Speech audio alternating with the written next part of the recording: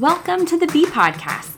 The mission of the Bee is to create an inspiring platform for all women of every age group to have meaningful conversations with the intent to genuinely understand each other's journey, to listen to stories similar and different than our own, engage in each other's triumphs and failures, hear and validate one another on the separate, unique journeys we have traveled, the loss we have endured, the joy we have encountered, and the reason behind the lessons we have learned.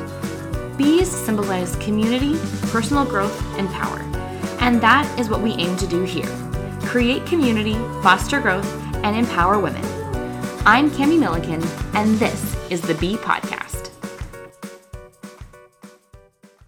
Thanks so much for tuning into this week's episode of The Bee Podcast. We're only a few episodes away from wrapping up our very first season of The Bee, but don't you worry, we'll be back in February with more great interviews and conversations that you love. Today, Katie Reed shares with us her story of growing up in Southeast Iowa. Knowing that she always wanted to explore the world, she still pushed the desire away. But longing for more, Katie found the love of her life an ocean away. Today, she shares with us the unique story of her finding love in the United Kingdom and leaving the United States to take her wedding vows.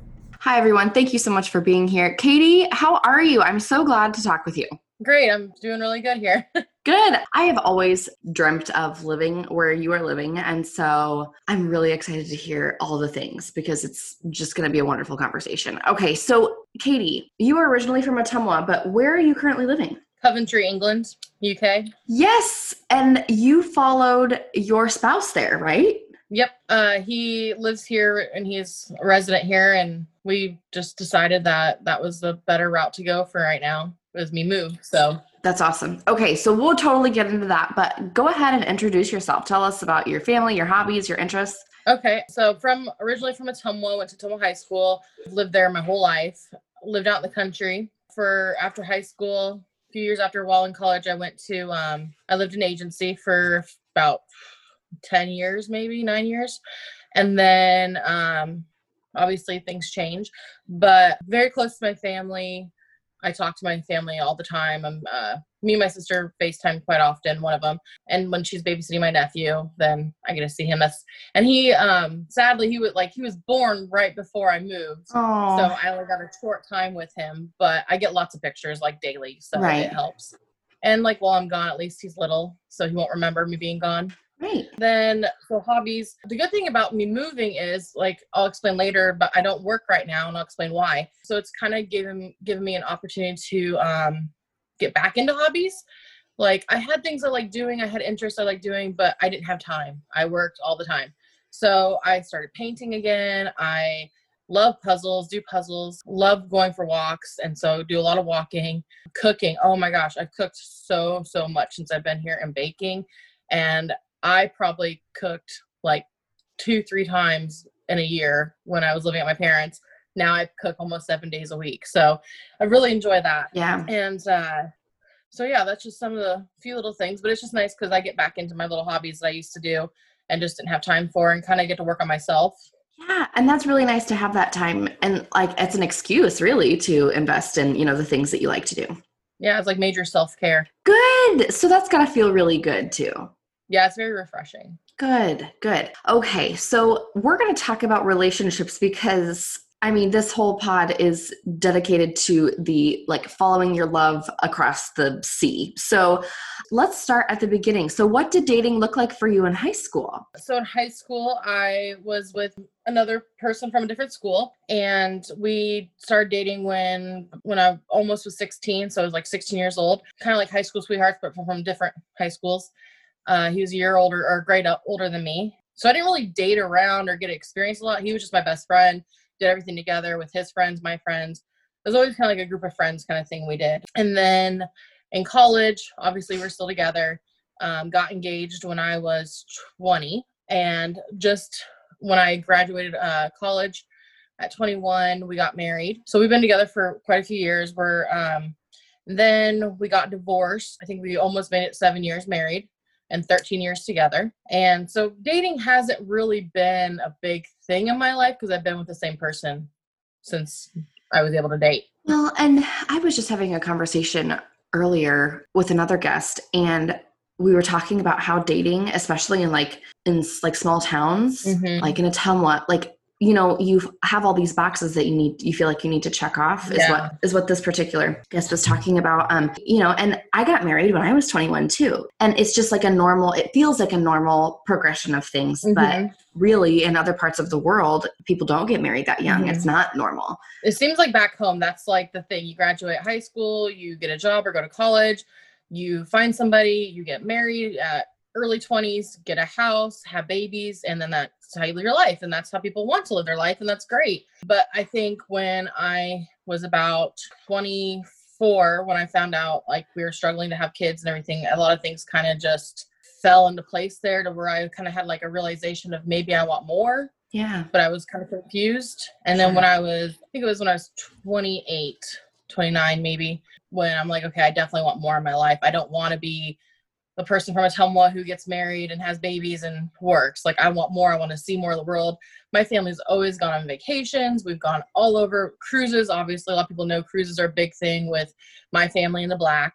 There's always like 50 some of us that go on a cruise. So I love traveling. Yeah. And so just kind of decided that's kind of the route I wanted to go. It kind of gave me goosebumps when you were talking about, like 10 years later, you do have those like realizations, like maybe this is something. But then you're scared because like you're breaking the status quo, right? Oh yeah. So that gave me goosebumps because I think that can that resonates with a lot of people. I feel like I'm supposed to be doing these things, but now that I am, and things aren't necessarily going the way that I thought they would, what do I do now? Yeah. So I think that's really awesome that the biggest thing is that I had to overcome was I am the type of person I like making other people happy. Oh. And I want to do everything to please people. I'm a big people pleaser. So coming to the point of, okay, I want to do something for myself now. That was probably the hardest part, is being selfish in a sense. But I felt like I've earned that, if that makes sense. Yeah. And you're the oldest, aren't you? Yep. Yeah. I think that, taking on that responsibility, for your family and for your sisters model. And yeah. And so how did that kind of feel to, okay. We'll get into that in just a second. But, okay. I know, but this is great. It's so great to talk to you. So then you separated from your then husband and you divorced. Did you have any negative feedback from family or friends about that? Not really. I think the biggest thing, it was just really, I don't want to laugh, but it's kind of a weird situation how we handled it. So like, it was just like an aha moment when the discussion came up and I'm like, yeah, I think I do want divorced. And I mean, there was feelings hurt and but it's like, and it was hard to accept in the beginning. Like we had to talk literally like 4 days, I think, before our anniversary. Oh. And I had a planned trip to go to Chicago with my best friend just to get away because I knew I just needed to get away. And then I came back, kind of tried to work things out, but I'm like, I just have my mind so set. And I'm the type of person that I can be persuaded to do what other people want. So I just really stuck to like, okay, I want this to play out. Like if the hard part's done, the discussion, like that's the hardest part, I think. And we've overcome that and we got along great.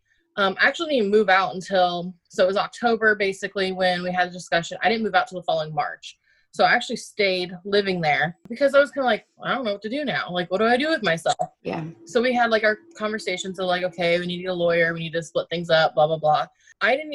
We hired, like his mom hired the lawyer for us. And it was probably the lawyer's easiest divorce they've done in their entire career.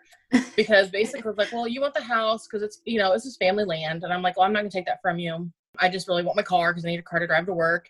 And I really wanted my Volkswagen bus. Like my heart was set on that. That was my big thing. We need to talk about that too. Yeah, absolutely. So I was like, that's all I really want. And I want to see my dogs. Like that's all I care about is my dogs and my bus. And he's like, well, I'll never take the dogs away from you. So that's worked out well for us. And so, yeah, we just basically split everything up how we wanted. Like I took what I wanted out of the house and he kept the house. And it kind of just went from there. I mean, it literally, so we could have probably had the divorce finalized. I think we had a lawyer in like November. We could have had it finalized in like a week or two, but because of tax reasons, we had to wait until January because we filed like jointly for your taxes and everything. So literally the divorce probably would have took like a week, but it ended up taking like 2 months just because of that reason. And then that was it. Like that was as easy as it was. And then I didn't even move out until March, even after we were divorced. So. Right. Well, that speaks to both of your characters, like you still obviously, loved each other just in a different way. and took care of each other in a different way, which is, I think, really, really lovely. And yeah, that's awesome. Yeah, it was like weird because it's like it felt normal. Like it was almost like nothing really changed because we were really kind of set. And so basically what like came about was like we were just set in our ways, like living together. Like we didn't spend a lot of time together. We were growing apart. But it was like a routine for us. So me staying there after divorce just felt like part of the routine, really. Almost like a roommate thing we had going on. Yeah. Yeah. So I think that's what made it a little bit simpler. Like we'd have times where we kind of like get a little tearful about things. And then there'd be times where we joke about it. I'd be like, oh, you know, if you get a new girlfriend, I'm going to have to like her. You know, she's going to be nice to my dogs and like goofy things like that. Like silly, stupid things. But yeah, it was just a really strange experience. Like I don't think people can really compare my divorce to any other divorce because it just worked out so well, but oddly. Yeah. Do you think that separation and how you both took care of each other and, you know, in separating and being, you know, open and honest with one another, do you think that pursuing relationships afterward came easier for you? So my situation's a little bit differently. And for him, I know he struggled. Because he didn't see it coming was the bad thing. Oh, sure. Like I knew it was there. I probably had about a year of pondering the decision, but I didn't know what to do. So like my gut was already made, like I had my mind made up. And so when it came about us separating, it like completely like shook him. Like he was hurt and it was terrible, but he accepted it because he knows like, obviously I'm not going to keep her around if she's not happy. So he struggled with the dating part. I think this is just my opinion. Like I'm obviously not him, so I don't know, but I think he did struggle because he didn't know how to start or how to get out there. But mingling with friends and, you know, doing things with people, that helps a lot. But for me personally, so people will take it as they wish. But me and Steven, my husband now, we're actually friends. Like we met on Instagram in July. And I already had my mind made up for a year. So I didn't think, I'm like, oh, it's really cool to have a friend from the UK. Like I just thought that was really neat to have, you know, meet somebody. And we talked every day. And he was kind of like my rock and my best friend and my support during my divorce. And then that's when feelings kind of came about. But I'm like, well, these are impossible feelings. Like, I'm not going to go be with a guy in England. It possibly moved to But I had no interest in dating anybody either. I wanted to like buy a house. I wanted to have my own place. I wanted to be my own person. I didn't want to worry about dating. I didn't even know how to start or what to do about dating because I dated in high school one person. Like, now I'm an adult. Like, what do you do? Right. How does this work? It was like porn. Like, so it was just easier to talk to Steven and just have a friend and then just kind of work through those emotions. But then more emotions came out. And then that's when I realized I really like this guy. Maybe we can make it work. So that's kind of how my dating experience went. So I didn't really have one. So every time, like, once we were dating, I'd be like, is this normal to feel this way? Because like I'm an adult now. And do adult women like feel this way during dating, or how does this work when we're dating? Yeah. Right. I mean, it's crazy to think that because your experience had been just, you know, your high school sweetheart. And I'm thinking that would be really, really hard to kind of navigate. Like, am I seeming needy? Is this normal? Mm-hmm. Like, yeah. Yeah. Like I want attention, but do I ask for it? How does that? Like just silly little things. Yeah. And then like my previous relationship, only having that one relationship to go by, it was like, we dated for so long, things were natural and we didn't fight. We didn't bicker. There was no like jealousy or anything. So I didn't have a lot of the emotions that some people feel in a relationship because it was just easy going. Yeah, you were. So here I'm in a new relationship and I'm like, oh, I feel a little jealous, but I don't know if that's jealousy I'm feeling. Yeah. Like just weird emotions that you've never had to really experience. So it's like a new wave of like emotions and like kind of like like you're waking up. Yeah, that's awesome. And I would talk to my other friends. Like I have some friends like that have been with the same person for so long too. So I'm like, well, they don't know how to date as an adult. Like, so I'd ask other people like, well, is this normal to feel this way? Like when you're dating a guy or, you know, seeing a guy, do you feel this way sometimes? Like really trying to compare the emotions to make sure I'm like not crazy or something. Yeah. Well, it would make you kind of second guess yourself. I mean, you don't want to. I was really bad about it. And you know, you value your now husband, Steven, so much. Like you definitely want to be your best person. And, you know, just from the introduction, like explaining like how you take care of yourself, I think that's a big part of happiness in relationships as well. Like, yeah, just like enjoying your time by yourself too.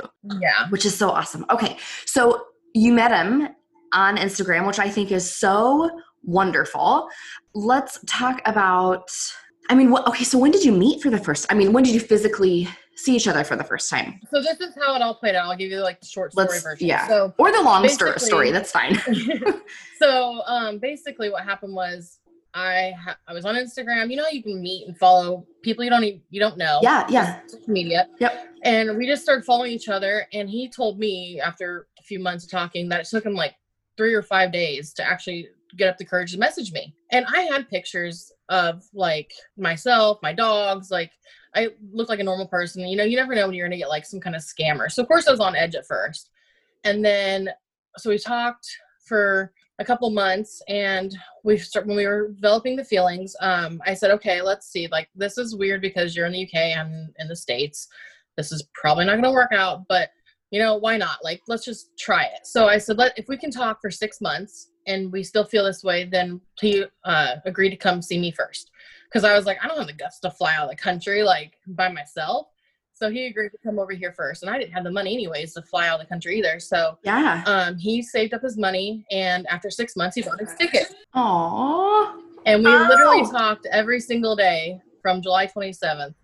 We never went a day without for 2 years straight, long distance. Never one day we did not miss not talking. Messages, phone calls, FaceTime, everything. We did it for 2 years straight. So the 6 months came. He bought his ticket. Happiest moment. I haven't told anybody back home. Like, I didn't tell my family about him. I'm like, I told like my sisters, I told my close friends, but other than that, nobody knew who he was.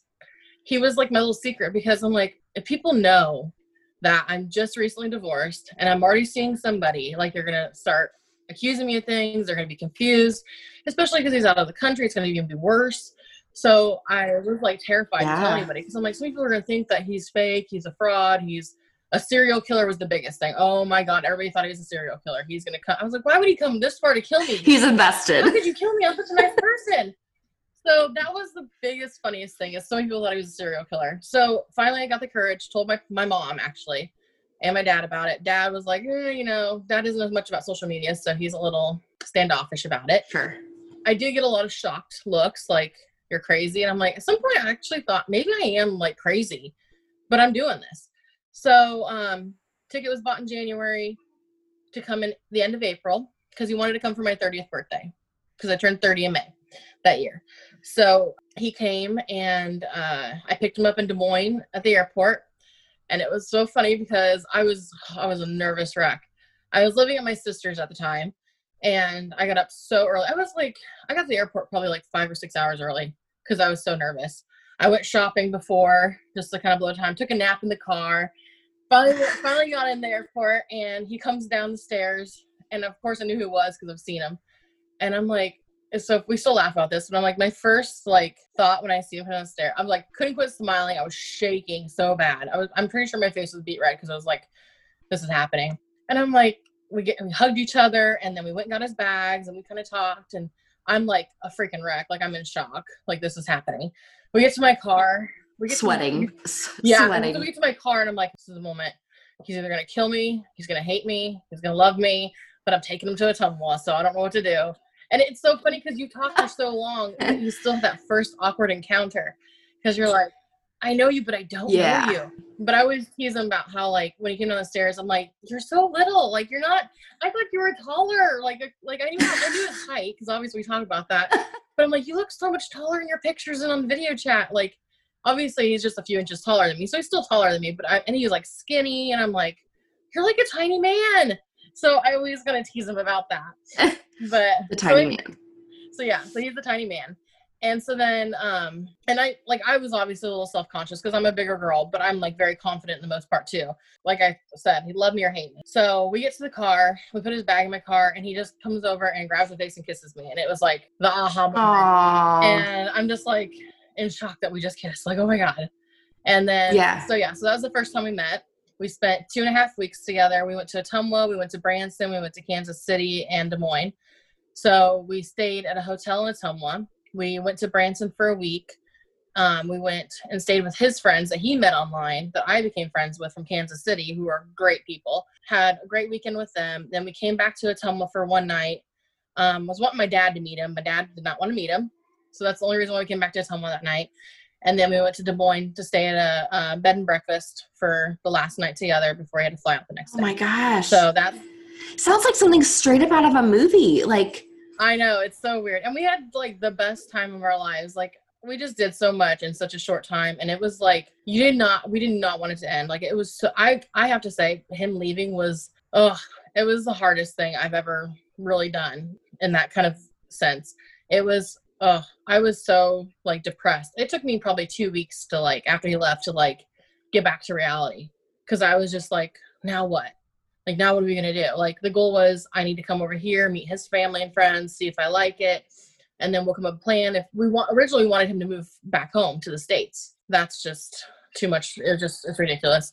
But we'll talk about the visa stuff later. So you, at this point, you had been talking for like a year, seriously, right? And then you met, and then, the plan was for you then to go back with him at some point. So had you talked about like getting married? Had that conversation come up during this time? So we realized when we were together that like together in person, like we definitely want this to work. So what do we do next? Like, what's your next step?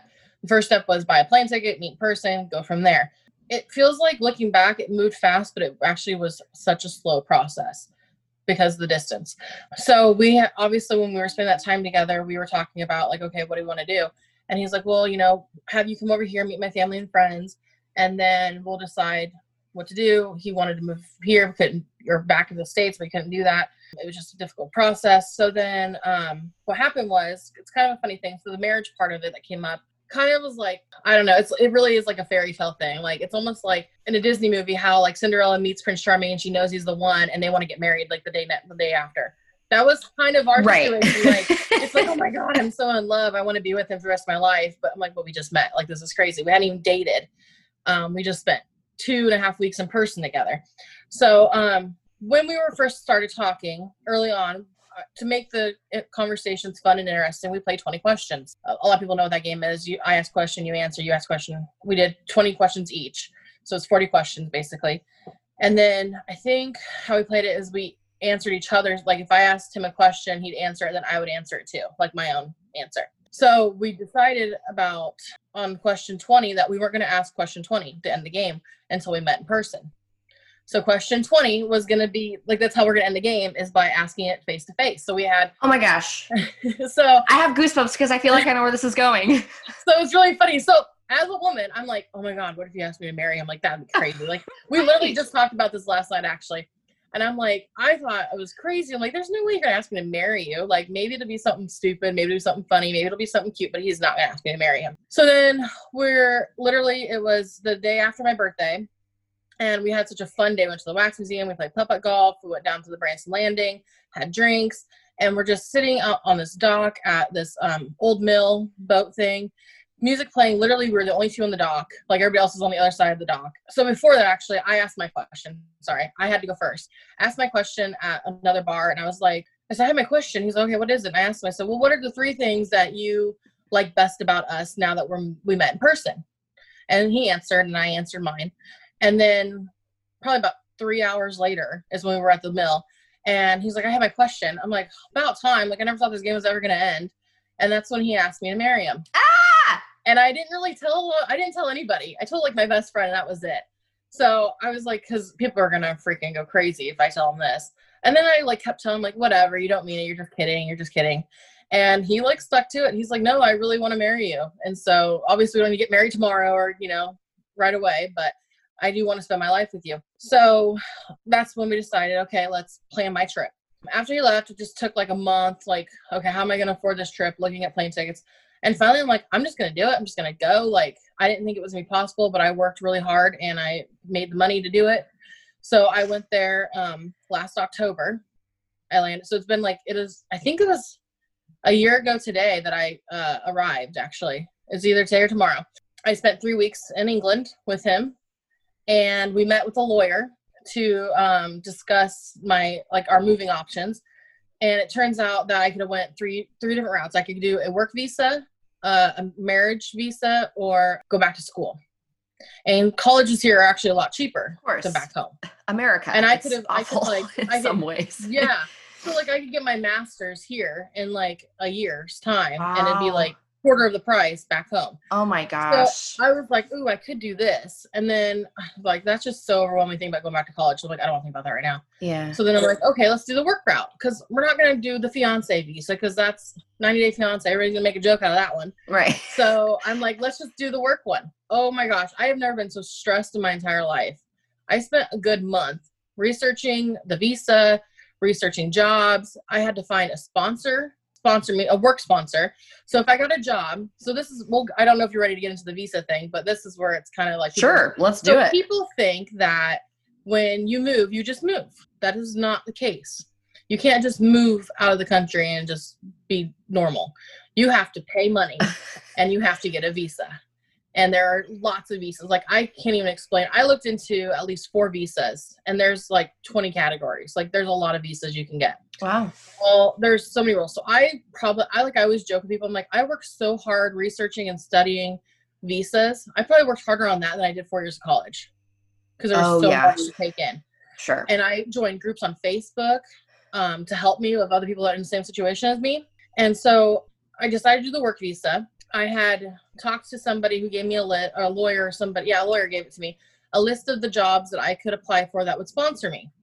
And luckily, because my degree is in social work, well, I'm a human service and sociology, but social work is a shortage occupation here. So I'm like, oh, perfect. Like it's going to be easy to find a job. Oh my gosh, no. So there was just so much more to it. The job applications, I had to write like a paper for a job application. I was emailing places. It was like, I was like, how am I going to do this from another country? Yeah. So I got so overwhelmed and so stressed. And if I got the job and I didn't like it, I had to pay all over again for a new visa. So it was going to cost roughly around $2,000 for a work visa, just the visa itself. And then if I decided I didn't like that job, I'd have to go find a new job and have them sponsor me and then reapply and pay another $2,000. So I'm like, what if I get a really bad job and I'm miserable? Like, what's the point of moving if you're going to be miserable? Right. So then we finally had like the big discussion. Let's just do the fiance route. That's just the easier way to go. Yes, we have to get married within 6 months, but we want it. We can do it. We can get married. We can make a paper date out of it, and then we can have a wedding later. So then it was like, oh, great. Now I have to break the news to my parents. Not only am I in love with the guy out of the country that I just broke the news to a few months before, didn't hardly tell anybody he was back. Like he met my mom and my sisters and a few friends. Like my grandparents, nobody else knew about him. And now I'm talking about moving there. And now not only am I moving to another country, now I'm going to get married. So it was like one thing after another for everybody. It was just like people really probably thought I was insane. So anyway, so we did the fiance visa route. So that was a lot easier, but it was still extremely stressful because he's considered my sponsor. So I had to get all of his pay slips for 6 months, all his P60s, which are like our tax return forms for 5 years. I had to get a letter from his boss stating that he works there and it's valid. Oh my gosh. I had to get 6 months of his bank statements, his house mortgage papers. Like, you know what? You probably know each other way more than people, like married people in America. Oh, probably. Because dang, this wasn't a snap decision, you know? No, it was a lot of work. Holy cow. I had no idea. And then there was I had the vanilla envelopes on my floor. There was 20 of them in categories and labeled. And it was probably about 200 pages worth of stuff. Plus, I'd have a proof of relationship. So I had to go back and screenshot at least I think I did one conversation a week for a year. And I had to put that in a PowerPoint thing. Plus, I had to put all our pictures together in a collage and explain what we did and where we went. Plus, I had to attach my plane ticket and his plane ticket. And then, it was 200 pages worth of stuff. I had to go do my biometrics in Des Moines. I was scared to death because I didn't really know what to expect. It was probably the easiest part of the whole thing. And it was free, thank God. Yeah. I had to pay for the visa and I had to pay for them to scan it. And it was so expensive, but it was well worth it. And then finally, so I got all that submitted in January of this year.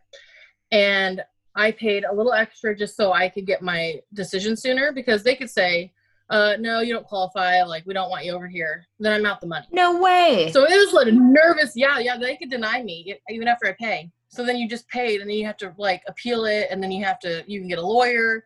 Like people actually hire lawyers to do all this for them. And I did it by myself without a lawyer. You go, girl. That's awesome. So yeah, it was crazy. So then all that stress came about, got my visa. So I submitted it. I think I did my biometrics in the first or second week of February. And I got my decision like March 3rd. Wow. And normally it takes 6 to 8 weeks to get it. And I did it like the 4-week track. So yeah, it took a lot of planning. So I wanted to get my visa in March, move in March, come back in June to see my sister and her baby, and then see the family. Well, this was all the plan. And then come back for Christmas so he can meet everybody. And then we had a big cruise planned for next year. So I had all of this like vision, like, okay, I'm finally living my life. Finally gonna do what I want. I worked 3 jobs for a year to pay for all this. Mm-hmm. I was a caregiver, I was a counselor, and I was a waitress, just so I could afford my trips and my visa and the cost to move, which is like the plane ticket. Yeah. And then, so that was all taking place. Bought my ticket, was ready to move March 30th of this year. And I decided to go to Arizona with my parents for a last vacation. Thought it'd be fun. It was gonna be great. Heard about the COVID, didn't think much of it because it was like over in China or whatever. And we were only in Arizona for 3 days or 4 days, I think it was. We got there like on a Friday or Saturday. And by Monday, my flight was canceled. Oh my gosh. And I was a wreck. And then like, we didn't even know what to do. We couldn't go anywhere in Arizona. That's when everybody was like freaking out about toilet paper and everything. Yeah. It was like, I don't know what to do. So we ended up going home early from Arizona. I wanted to buy a ticket to move as fast as I could, like, because I don't know how long this is going to be. Yeah. But that wasn't it wasn't a smart way to go. Health was more important and everything. So we're like, okay, we'll hold it off. The other bad thing is I had already resigned from all 3 of my jobs before I went on vacation and gave my 2-week notice. It was all going to play out perfectly. Luckily, I love my jobs. I love people that are in charge of me and everything. So they let me all come back to work, all 3 of them. Oh, good. So I did have to quarantine for 2 weeks after Arizona. And then I went back to working, counseling. Obviously couldn't waitress because the restaurant was closed. Still did the caregiving after a few weeks of taking time off because of COVID. I never got it, thank God, which sometimes I wanted to just have it and get it over with. Right. So then it turned into no idea when I can move now. Man, you had worked so hard. You were working 3 jobs. Like what a letdown that must have felt like. Yeah, it was like somebody just like ripped my heart out. Like my heart literally was like, I've never really been, people when they get broken up and this stuff, they have like that heartache and the, broken heart. I'm like, I never really had that. So that was probably the closest thing I could, say it was. It was, it just hurt. Because you didn't know at that time when you would see each other again because, things were so up in the air in March. And we've already went 5 months without seeing each other. Because that was my scene was in October. Well, I left in November. So it's been 5 months. And it turned out, so it was in March. So it was like we were apart for 9 months before we were actually finally to be together again. Oh my gosh. Mm-hmm. Wow. Yeah, that would have been really hard. Holy cow. Yeah. So the visa process, I lost 3 months of my visa because I was allowed to move in March. So that time, it was like the time started right then and there. You got your visa, you can move now. So I lost March, April, and May, and June. So I lost actually 4 months of my visa. And I had to get married in 2 months. By the time I got here, I had 2 months to get married. Oh, wow. Well, and so would you have had to apply again? Like, is that a thing that you would have had to do? So we thought we would get an extension for free because it was out of our control. But they're like, oh, no, you can just reapply. But the good thing is you can apply within the country. Oh, can I? That's nice. Normally you're not allowed to apply in the country you're wanting to move into. So that was the only thing they changed was, oh, yeah, you can apply in the country if you're already there. But you still have to pay for it all over again. Oh, my gosh. And then the other thing is when you get married here, you have to give notice to like their county or something. So we had to wait 30 more days before we could even get married. Oh, wow. So here's the thing that's going to really, this is the thing that floors everybody. My visa expired September 2nd. I got married September 1st. Whoa. That was the soonest they could get us in to get married. Holy cow. Mm-hmm. And because we couldn't give them a 4-month notice, where we had to get married at a registration office. It's not like a courthouse thing. It's actually like a cottage. It's really pretty. But because we couldn't give them 4-month notice, we had to pay the full amount because it was short notice, even though it wasn't our fault. And we were only allowed to have 6 guests because of COVID. So we had to pay for a full-size room that fits 80 and only could have 6. Wow. Holy cow. So many things out of your control. Oh, it's been a wreck. And I'm still waiting for my visa because I had everything ready to go. So we got married at 9:30 in the morning because that was as soon as they could get us in. Came straight home, finished the application online, sent it in, paid the fees. Because then I had to pay. So basically my fiance visa is 6 months. And then you apply for a new visa and you have to pay all over again. So it was like roughly $3,000 probably for a fiance visa. Then I had to pay another $3,000 for my spousal visa. So the fiance visa lasts 6 months. The spousal visa only lasts 2.5 years. Wow. So you can't just go to a spousal visa. No, you have to apply all over again. Basically send in all this. So you have about a 10-page application. Send in all the same papers I sent in before, like his bank, the letter from his boss, pay slips, all that again. All those things. The marriage certificate, proof that we're married, a few other little things. So it's like the same thing all over again. And then I had to pay for the fee for the visa, which was like $1,500. And then I had to pay for my health insurance here so they have free health insurance here, which is a great thing. So I had to pay $1,200 for health insurance for me, but that covers me for 2.5 years. Wow. So that's actually like understandable. Right. Yeah. So holy cow, that's just incredible. It's a lot to retain. It is a lot. And I am just in awe that you were able to like know and do all those things, like know how to do it and just do it. Which is us. I mean, knowing you in high school and knowing that how like hard you worked, and you worked hard in every aspect of your life. So yeah, that's crazy. I mean, obviously if anyone can do this, Katie can. So that's what everybody kept saying to me. I was like, you don't even know how close I was to losing my mind. Like it was so hard. And now my application's submitted and now we're just waiting. Like we're in a waiting game right now, but I'm still allowed to stay here until I get my decision. Like they could deny it and I'd have to go back home. That's awful. Even though that's I'm married. Awful. Why would they? But I mean, I haven't done anything to make them deny it. But if you forget like one little thing, like one little piece of form, one little signature, they can deny it. So, I mean, I guess that's why people hire lawyers. Right. Because they don't want to be responsible for that. Yeah. It's just so expensive. Wow. Yeah. So now we're waiting. It's supposed to take 8 weeks, but because of COVID, it could take longer. And so here's the other thing. With the fiance visa, I'm not allowed to work. Oh, that's why that's why I'm not working. He has to be my sponsor. I was like, before, and I applied for all this, I'm like, oh good, I can volunteer. I've always wanted to volunteer my time, put my foot in the door, look at some places I could possibly work in the future. I'm not even allowed to volunteer. Because of COVID? No, because of the fiance visa. You can't work or volunteer because it's still a form of working. I wonder why that is. Why can't you? Yeah, I don't. There's a reason, but I don't remember it. But it still was ridiculous. Is that how it is in America? Like, is that how it is in the States? I don't know. And then, so now because I'm waiting on my spousal visa, I can't work until I get my spousal visa. Like, I'm not allowed to work until I get it. So I'm going on 4 months here now. I haven't been able to work. Oh, girl. But you are doing some serious self-care. So yeah. Well, and I worked 3 jobs, saved up enough money to go at least 6 months. If not, I could probably last a little bit longer. So I saved enough money to support myself, which I paid off my car before I moved. So only debt I have is a student loan, which the payment's very low right now. And it cost me £10 a month for my phone bill because I paid my phone off. So you have, and I'm sure your husband, is he also helping? I'm assuming he's helping with. Oh yeah. Yes. So he has his own place and he's like, he pays for everything. I just pay for groceries basically. Yeah. And then if we go out to dinner or something, we take turns paying or whatever. But yeah, so he supports me he goes on with his life like he did before I came here. So I'm not like costing him anything being here. I actually help out because I pay for groceries. Right. So. Yeah. Wow. That's a lot. Mm-hmm. And, to think that this came from, just a conversation that you had at this point, it'd be like a couple years prior. That's crazy and so cool. But man, yeah. The hiccup that COVID threw into that would have just been, like you said, devastating. Yeah, it was very devastating. It took a lot to kind of get back to it felt like it was COVID's never going to end. I'm never going to be able to travel.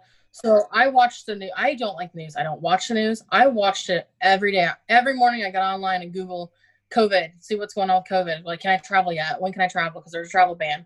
The minute the travel ban was lifted a little bit, I jumped on it. And I still haven't actually got my refund yet for my first flight. Still waiting on that. But they are planning on refunding you. Yeah, but because COVID is going to take a while for them to go. Of course it is. Of course it is. So I'm waiting on that too. But luckily I got my other flight and got in and got out. Wow. So. Wow. That's so much. And let me tell you, flying during COVID is creepy.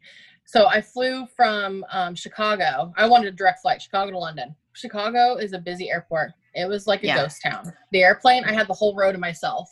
And then when I got to London, the airport I flew into was like a very crazy busy airport, ghost town. It was very eerie. That would have been eerie. Mm-hmm. And like we went to London 2 weeks ago, and London, I guess I've never been in New York, but I would compare it to New York here probably. And like busy streets, you can't drive. There's people walking everywhere. It was a ghost town. Like roads were clear, no traffic, no people walking. And like 3 days after we left London, it went into lockdown. Holy cow. Mm-hmm. Yeah, because things are bad there. Yeah. Yeah. Yeah. Oh my goodness gracious. Holy cow.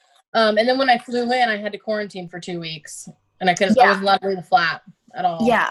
And okay, so I'm curious, who polices that? Like, so I had to have a form filled out before I flew. It was like 2 pages explaining where I was staying, who I was staying with, what my reason was for flying, if it was essential or not. Obviously, if it was not essential, they were going to deny me. But that was all I did. I filled out this form, and I gave it to them in London. And they looked at it, and they gave it back. So, I mean, I filled it out online, but I kept the paper one too, but I had to have proof of it. And so they knew where I was staying, but I mean, I'm obedient, so I didn't go anywhere. He went and got groceries. It's funny, I landed on the 4th of July, which they obviously don't celebrate here. Right. And, right. It's more we had a barbecue with, So he actually put up little flags for me in his backyard and had a barbecue with his parents and his best friend and her husband. So that like the 6 of us were kind of like social distancing, having a barbecue. Right. Because I couldn't leave the ground. Oh my goodness. So how has his family kind of, welcomed and accepted you? Oh, they're great. They're wonderful people. It's so funny because honestly, everybody from England's really nice. Like everybody's very chipper and polite and so proper. And I've never been asked so many times in my life going to a house if I want a cup of tea. Like I've drank so much tea. I loved iced tea back home, but all I drink now is a hot tea. Yeah. Which we don't call a hot tea here. We call it tea because that's just what it is. But yeah, I mean, everybody's just so kind. And like his best friend, she actually right now lives across the street from us because they're building a house. And she invites me to do things with her all the time. Like on Fridays, we go get flowers from the flower shop and we create bouquets together. And there's like local girls around here. They invite me to go out with them to dinner whenever we can. And yeah, everybody's been super welcoming and like so nice. And inclusive. Yes. And, very accepting. And like his best friend's brother's girlfriend is apparently very similar to me. And I met her and oh my gosh, we clicked instantly. Like we were meant to be friends for sure. So, and it's so fun because around here, like once I was out of quarantine, and things were like easing up on lockdown stuff, I was able to actually go out and explore more. And it's so funny because to them, like if you take a car ride for 2 hours, that's forever to them. I'm like, that's a trip to Iowa City to go shopping. Yeah. Like that's nothing. Because everything is right where you are, right? Like everything that you would need is. Yeah, like I remember thinking before when we first started talking, I'm like, oh, UK is another country. And I'm thinking, for some reason I thought it was big. Like in my mind, I think UK is big. And then the more you look into it, I'm like, oh, I'm on an island, really. It's not as big, it's nothing. Like it's so tiny, really. Well, and thinking about as a kid, like growing up and thinking that you had said that you wanted to travel and you wanted to do all these things. And then finally being able to do them and not only do them, but have someone that you're doing it with that you love and that you're very similar and you have this. Yeah, we have a lot in common. Yeah. I think that's, finally being able to live that out is something that I think a lot of people don't give themselves time to do, because we do in the Midwest and I keep saying I don't mean to sound negatively. I think that we just have a tendency to not allow ourselves that time to grow. Mm-hmm. But now you've given yourself that time, you broke that mold for yourself and, you're doing something that is so cool and so many people just dream of. So, yeah, I hope it inspires other people. I know it's hard and it's not easy. And I think relationship wise though, it taught me a lot. The distance was so incredibly hard. Communication is such a massive key in any relationship, no matter how far or how close. And I think the distance, honestly, as hard as it was, it really makes you cherish and appreciate so many little things so much more. Like, what have I done to invest in myself? And then what have I been able to invest in my husband? And I'm thinking everything we do is the littlest, we cook together. I appreciate that. if we sit down and watch a movie and we're not on our phones, like, I appreciate that. When we're walking down the street and you're holding my hand and walking your dog and like going to the grocery store and goofing off, like just every little thing that some people take for granted. And I mean, I know the relationship's still new, but I hope that never dies. And I think it's just a good reminder. The little things are really the matter the most to me. Like we went to London for a day. That's amazing. But I really cherish the little things here, you know? Yeah. So yeah, it's kind of like The Holiday, like the movie The Holiday. That's what I'm thinking of. Yeah. That's so cool. I'm so glad that you have that and you found that and, you know, you're doing what you wanted to do. So let's talk about your husband for a second. yeah. How is he? Like, what's he like? He's just great. He's in the other room, so he's probably in there like listening in on me, but, I always like brag about how amazing he is. Like when I talk to some of his friends, they're like, oh, how's life in the UK? And I'm like, oh, it's really good, blah, blah, blah. And they're like, well, how's Steven? I'm like, oh my God, he's just amazing. Like, it's so funny because he has this big beard and, you know, he's got all these tattoos and these piercings. And so people are going to think, oh, he's kind of weird or he's a mean, burly guy or whatever. But he's really like, he's got the biggest heart. I honestly like, the best thing I can tell people is, I don't want to sound like I'm bashing my first relationship because I'm not. You live, you learn. But I don't think I've ever felt so loved in my entire life. I've never had one human being love me and adore me as much as he does. And I don't think I've ever loved somebody as much as I do him. Well, and I think people love in the capacity that they know how to, you know, and so if that's not modeled, you know, if people don't know how to do that, it's not necessarily anything that they've done wrong. It's just, they know they love in the capacity that they have. And so, yeah, that's really refreshing then for you to have that, like, oh, I can feel like this. Yeah. And like people are always saying, oh my God, all you're doing is smiling, you're glowing, you're so happy. I truly, truly am. Like, I've never been so happy. Like, it's hard being away from your family. It's hard being away from my dog. Like my dogs, oh my gosh, breaks my heart being away from them. Luckily, I have such a great ex-mother-in-law. Like, she's amazing. She's been like my other mother my whole life. We FaceTime 3, 4, 5 times a week so I can see my dogs. So it's worked out really well. But I mean, it's worth that huge jump and that big risk to be with somebody if you truly know that's the person you want to spend the rest of your life with. I think you can love more than one person or be in love more than once in your life. And every love is different and every love teaches us different things. But I truly think that Steven, and I might sound cheesy, I don't know, but I think he's my soulmate. I really, truly think your soulmate isn't supposed to always be an easy connection. It's going to be hard and you're going to have to fight for it. But if your souls want to be together, you're going to do everything you can. And we truly have jumped so many obstacles and hit so many walls just to be together. And it's so worth it, no matter how hard and tough it was. Like he's funny. He's amazing. He's just all in all, just amazing, great guy. And you had posted, yes. You know, I've had like, just like a couple, you know, videos where I've seen that you've posted. I think it was like on Snap and then on Facebook you posted it. You made a video of how differently we speak. So like in the US, we say things differently than they do in the UK. Mm-hmm. And that was so crazy and so cool. So you're learning, a bunch of new stuff too, right? Oh yeah. They do Celsius for temperature. They do their measurements are in grams and they do kilometers and then you get their whole other language. And it's so funny because last night we were actually FaceTiming a bunch of my family. And it's so funny. They're like, what do you say? What do you say? I'm like, I feel like I'm speaking a new language. Like I'm a translator. And I'm like, I can hear him plainly. But he does have a thick accent. And he speaks proper English, the Queen's language, as he always reminds me. Because England's older than America.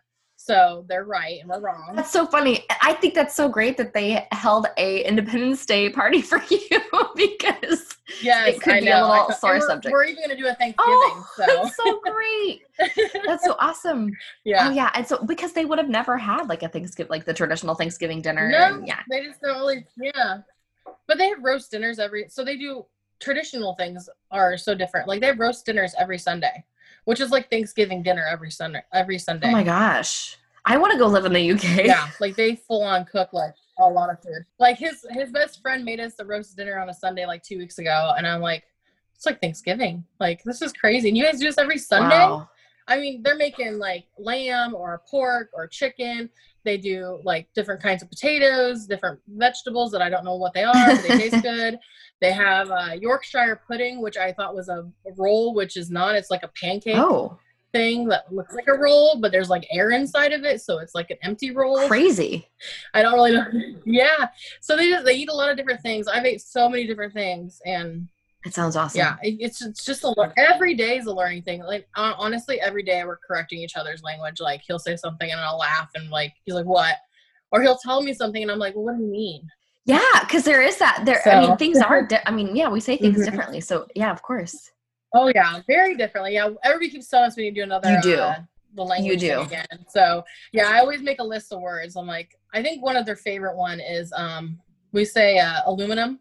Yeah. And they aluminium or something like that. So how they say it in the UK. Yeah. Yep. There's always weird things like that. They do. So. Gosh, I love that so much.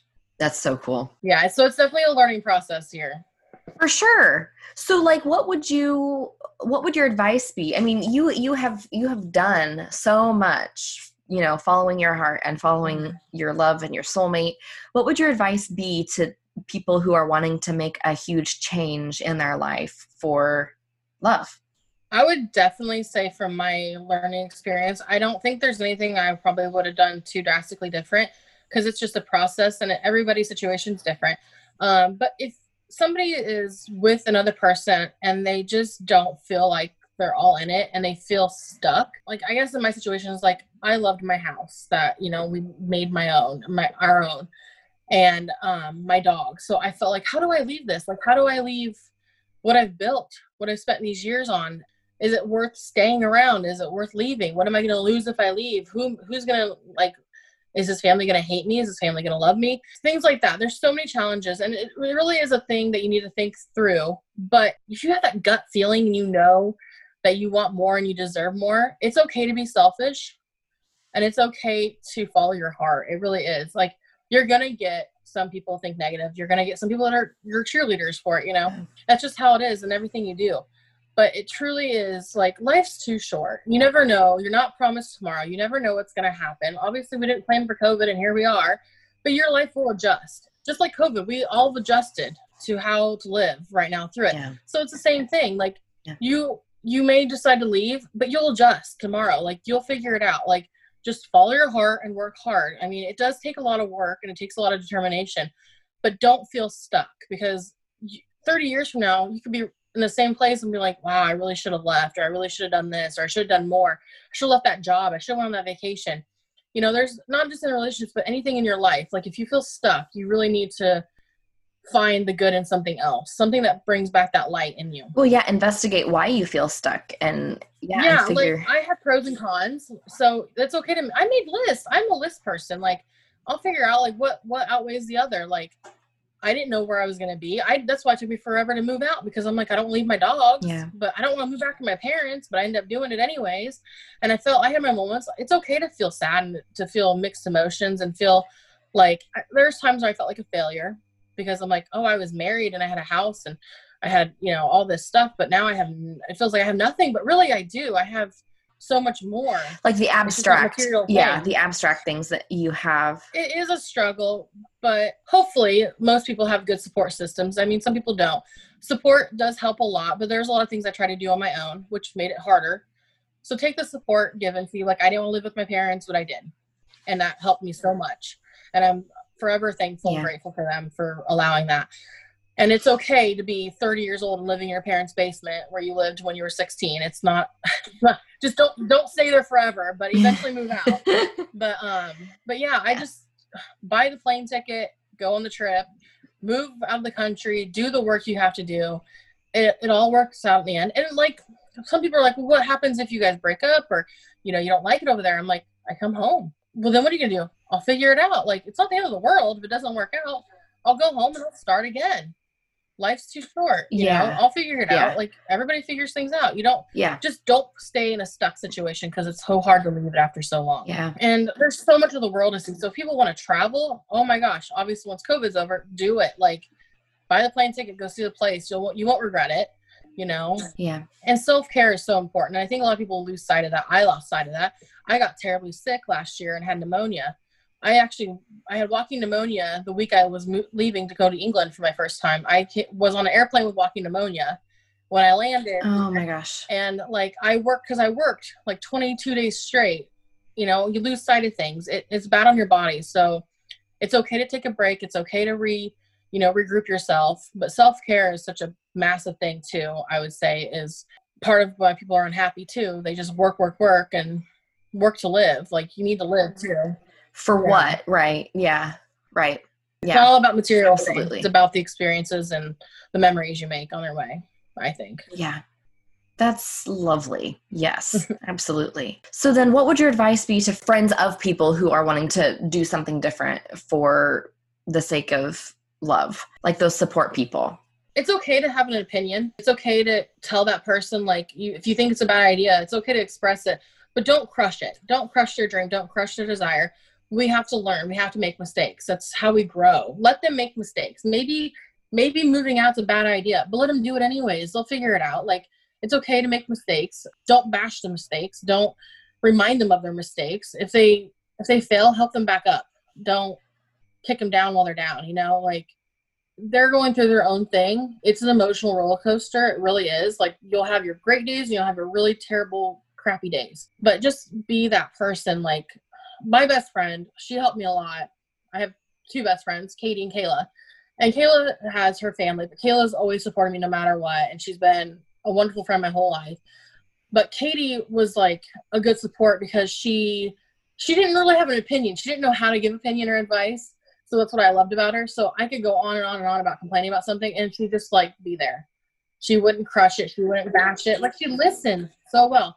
So that's a really important thing. It's good to have a good listener that doesn't have an overly big opinion about your situation, if that makes sense.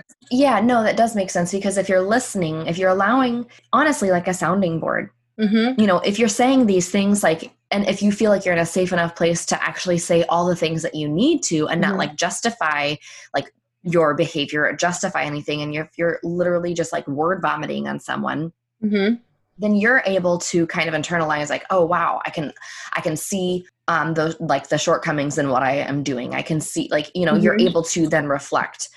Whereas if you have someone telling you, like, this is what you need to do, and here's why you need to do it, and XYZ, that can either like put up a defense. You can either go in defense mode, or like, I'm not going to listen. Like, you don't know my story. You don't know. You could shut down. You just shut down for sure. So I think that is important. I like that advice. Having that someone venting is definitely, I'm a very big, obviously from this, I'm a chatty person. So venting is very helpful, I think. Like, whether you think it's right or wrong, just vent it out. Like, let it out. It helps a lot. And I think, unfortunately, sometimes because we do listen to respond, we don't listen as well as your friend does, because we feel like we need to have an answer. We need to, well, if you're talking to me, then we need to have, here's what I think. Like, when really, I just like that reminder, Katie, to listen and just provide support that way. Because generally we can kind of figure it out. But if we don't feel like it's a safe place, then it's going to be hard for us to figure it out. Yeah. And I definitely would say a good advice thing is it's okay to break the norm. You do not have to be 20 and married and have babies. You can, or you don't have to. Like, we can still have babies at 30. It's okay. People do it. Yeah. But it's like, you can break that norm. You can graduate from that town. You don't have to live in that town. You can go to college in that town. You don't have to stay there and work in that town. Like, there's so much of the world that you don't see when you keep your eyes just sealed in that one place. Like, Ottumwa. Like, I'm not a fan of Ottumwa. I'm not bashing Ottumwa, but I am so thankful I'm out of Ottumwa. Sure. So, but I think when I talk to my sister, it's like, outsiders that come into Ottumwa are like, oh, why do you stay here? They don't see the good. Like, we grew up there. We see the good. We find the great beauty in Ottumwa. And I know it's there, but there's beauty elsewhere too. Right. So yeah, the biggest thing is just, it's okay to be different. It's okay to break the norm. It's okay to not fulfill those expectations. Make your own expectations. Well, and, you know, I think it's just kind of implied, you know, it's not something that we, you know, talk about. And we may just put those expectations on ourselves. No one tells, I mean, I don't think parents tell their children, you know, okay, now you have to stay here. But like, I mean, in Ottumwa, there is a lot of poverty, and there is a lot of, there really is a lot of heartbreak in Ottumwa and, poverty mindset where you stay where you are just because like it's not out of like a love or an affection necessarily. And it's not just Ottumwa either, because I am like the biggest diehard Ottumwa fan that you might ever find. So like, I know what shortcomings our city has, but some people just stay because they don't know what else to do. And then there are people who stay because they want to make it better. And, every town needs that. And every town needs people like you, Katie, hometown girls that go off and they are living life the way that they want to, and they are investing in themselves that way. I think it's so awesome because people like you, I mean, you totally breaking that like Ottumwa, Iowa model where you grow up and you stay at home. And we need women who are not afraid to break that mold of, what the stereotypical girl does in, Midwest. And so I think it's so important, and that you were so brave and courageous and determined and like super fierce about, I've decided what I want and I'm not going to hire a lawyer. I'm going to do it myself. I think that's so awesome because we do need role models like you who are doing it, living it. Yeah. I think it's awesome. Yeah, I encourage anybody who wants to do it. Like, just do it. Just, you have to work hard. Like, I was a counselor of teenage girls back home, and I think they had a hard time with me leaving, but it also showed them that it's okay, that you work hard enough, you can get where you want to be. Work hard. So I always kind of had that as my little role model thing for them. Like, you just got to work really hard to get what you want. Well, Katie, I have so enjoyed this conversation, and I am like rooting for you. Since seeing that you were like your pictures on Instagram and like your snaps, and guys, if you aren't friends with Katie Reed, you need to be on Facebook and Instagram. I will put her Instagram handle down in the description. But Katie sends me snaps just of like she and her husband Steven driving, and it's so beautiful. Like I love seeing all of like your neighborhood and where you live and all the things that you do. It's so beautiful here. There's so much to see, and it's so different here, but it's just wonderful at the same time. But I started that. I have an Instagram page just for my traveling pictures. Oh, so okay. We'll put that down. Yeah, I have that. Like, I don't post too much on my personal one. I was like, I'm going to just create my own page, because so many people kept asking me. Like, I had so many people that were following me that I didn't know, and like on Snapchat, and some people I don't even hardly talk to are like, oh my God, I'm so glad you got there. I'm like, I haven't talked to you in like 5 years. Like, how did you know I was moving? Right. So like people really have embraced it and just started following me, and somebody's like, you really need to like do a podcast or something. And I was like, I'll just do an Instagram and post pictures. That's the easier route for me to do. So that's what I just started Instagram and just post. Like when we went to London, I posted a few pictures of it, little things, food, different things like we do here. So, and then of course on Facebook, I have an album just for Life in the UK, because people love looking at that. So. Absolutely. It's like our little taste of, we're living vicariously through you. It's so cool. It's just so cool. And I'm so happy for you. I think that's just so awesome, Katie. I never would have expected us to be having this conversation. Oh, I know. No, me neither. I never thought. There's times I'm like, oh my God, I live in England. Like, I moved out of the country. Like, I have my aha moments of like, I wake up and I'm like, oh, I'm just dreaming.